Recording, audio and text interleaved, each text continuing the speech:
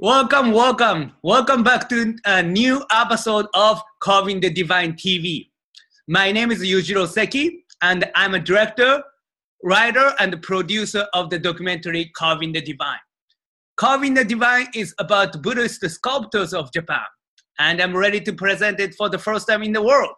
But before I do so, I thought it would be really interesting idea to present information about the Buddhism and the history of the Buddhism, so that when you guys finally watch the documentary, you guys can appreciate it even more. So without further ado, I have a scholar and one of the most intelligent people that I know, Michael Jordan Van Houtenbelt. Welcome, Michael. Thank you very much. I really appreciate you having me back. Awesome. So, yeah, Michael, by the way, you have a really cool last name, really difficult to pronounce for Japanese people. I really apologize for that. I can't help it because I was born with it, but, I will, if we want to shorten it, I'm sure we can do Van et cetera or something like that. I think that we could make an argument to make it shorter. No, but I just think it's cool that as a Japanese person from Japan, I only have a first name and last name, and I always I'm jealous of the people who have a longer last name. But we don't. Well, I'm glad I could give you an exercise in that. Okay, yeah. Cool. So Michael has been lecturing us in this series, and he's been giving us very important and interesting information. And Michael, when you talk about Buddhism, sometimes we run into a lot of technical terms, and unless we know those words, it is very difficult to progress and understand what we are talking about, right? Right, exactly. There's a lot of difficult terms, and it's very difficult to, I would say, capture what those words mean in 5 minutes. It's very difficult to do so. So we're trying to make things as bite-sized as possible and make it as simple to understand. Yeah. Now, we're gonna talk about another big idea today. Oh no! You're ready for I'm really nervous for this one. What do you have planned for me? Yeah. So you are talking about the Bodhisattva quite a bit. You mentioned Bodhisattva. I mentioned Bodhisattvas quite a bit. They're a very integral part to Buddhism. Yeah. Oh, it's going to be if this is what we're talking about, it's going to be a very loaded topic. Well, not only that, we're going to ask you what celestial Buddhas are. Oh my goodness. So, there's a difference between celestial Buddha and also Bodhisattva and historical Buddha. All these things, scholars always throw those terms back and forth and make it difficult for people who are never exposed to Buddhism to understand. So if you could just explain to us, as you said, bite size in 5 minutes, that would be really cool. All right, here goes. First of all, I do want to have a disclaimer that everything I say here is only a gross simplification of everything that these terms could mean. So what I'm doing is I'm making it at the simplest, easiest way to understand what I'm saying. So a bodhisattva is a being who has achieved enlightenment, but in great compassion uses its progression towards Buddhahood to guide others to enlightenment. So a bodhisattva attends to the Buddhas while simultaneously assisting lower forms still trapped in the cycle of rebirth. So Mahayana, as we discussed earlier, is one of these schools of Buddhism. It means greater vehicle. They believe that the universe, it consists of many galaxies of world systems that extend endlessly in all the directions of space, up, down, north, south, east, west. No matter which way you go, there's an infinite number of galaxies and worlds. So it follows logically with that there should be Buddhas that operate in all of these other world systems.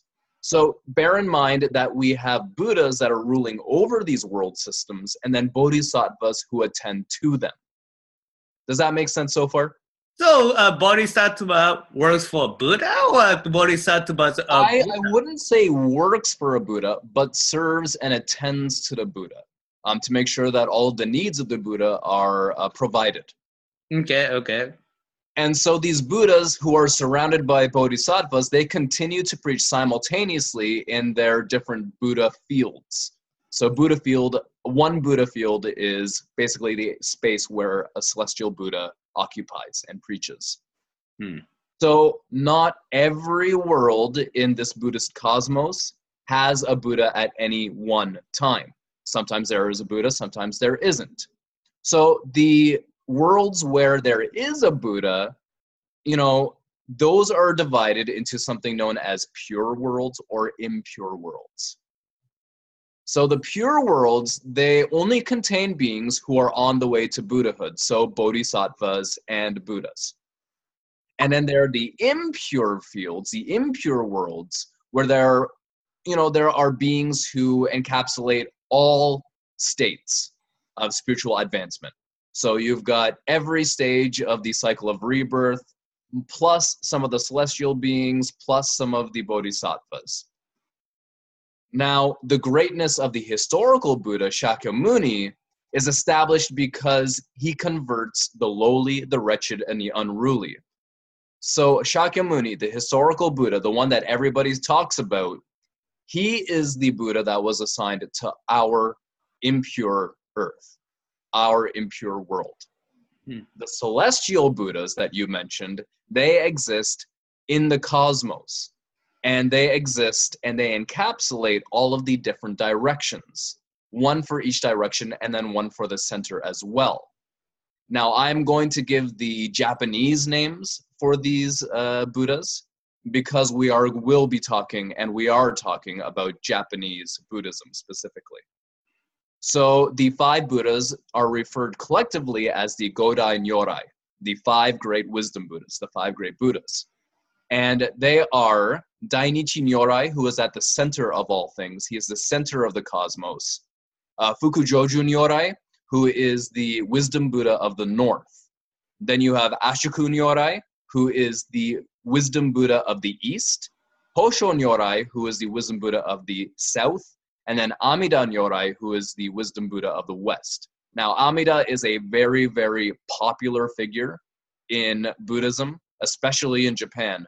And we will be talking more about him later on.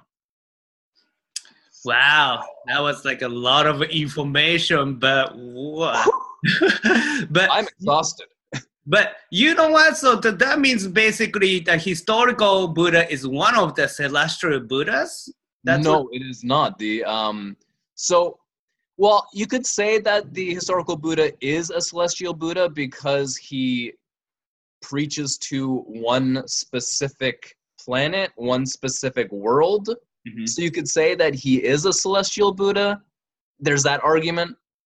But because he is a Buddha of this earth, you can also make the argument that he is a Buddha of the here and present. Okay, so let's see. What can we take away from your lecture today? Oh, okay. Yeah. So to simplify it, to make it easy, there are many different Buddhas that occupy many different worlds across the galaxy. Shakyamuni is just one of many, and there are 5 wisdom Buddhas that sort of overlook the rest of these celestial Buddhas and these bodhisattvas. Is this particularly only for example, Shingon Buddhism or Tendai Buddhism, or it's a kind of universal concept? It's mostly found in Mahayana Buddhism, but the best pictorial representations are found in esoteric Buddhism, so like Shingon and Tendai. Okay, awesome. Well, we're going to talk about this Shingon, Tendai even more. I'm very excited about that. But I think, I got the information today. So that was a very, you did it beautifully, man. So I really appreciate, trying to do this in 5 minutes or so. Yeah. It was difficult. Thank you for giving me the chance, though. Well, more to come, Michael. All right, looking forward to it. Okay, great. So tell us, Michael, what's going on in your world right now? So I heard you just finished your lecture at Japan Foundation or something, but I'm yeah, sure. exactly. Yeah. I just last month I finished wrapping up the lecture series that I was giving at Japan Foundation. We hit the 5th lecture, which is Celestial Beings. That one completed. We had one of our best attendances yet. Around 70 people were there.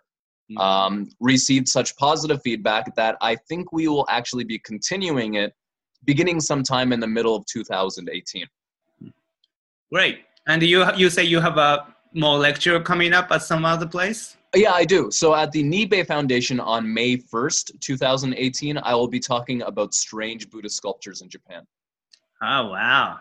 So it's not like a popular one, but they are actually strange ones. So really strange ones where there might be only one sculpture representing this deity. Wow. Well, I can't wait to hear more about it, man. Looking forward to it. Thank you for giving me this chance to talk to you as well. No, awesome. It's been very enjoyable. So yeah, so if you think this information is useful, make sure to subscribe Carving the Divine TV page, YouTube page, and make sure to follow me on Twitter and Instagram and like me on Facebook, because that's how we do it in the 21st century. Yes, sir. That's right. So see you next time, Michael. Take care. See you next time. Yeah. Thank you.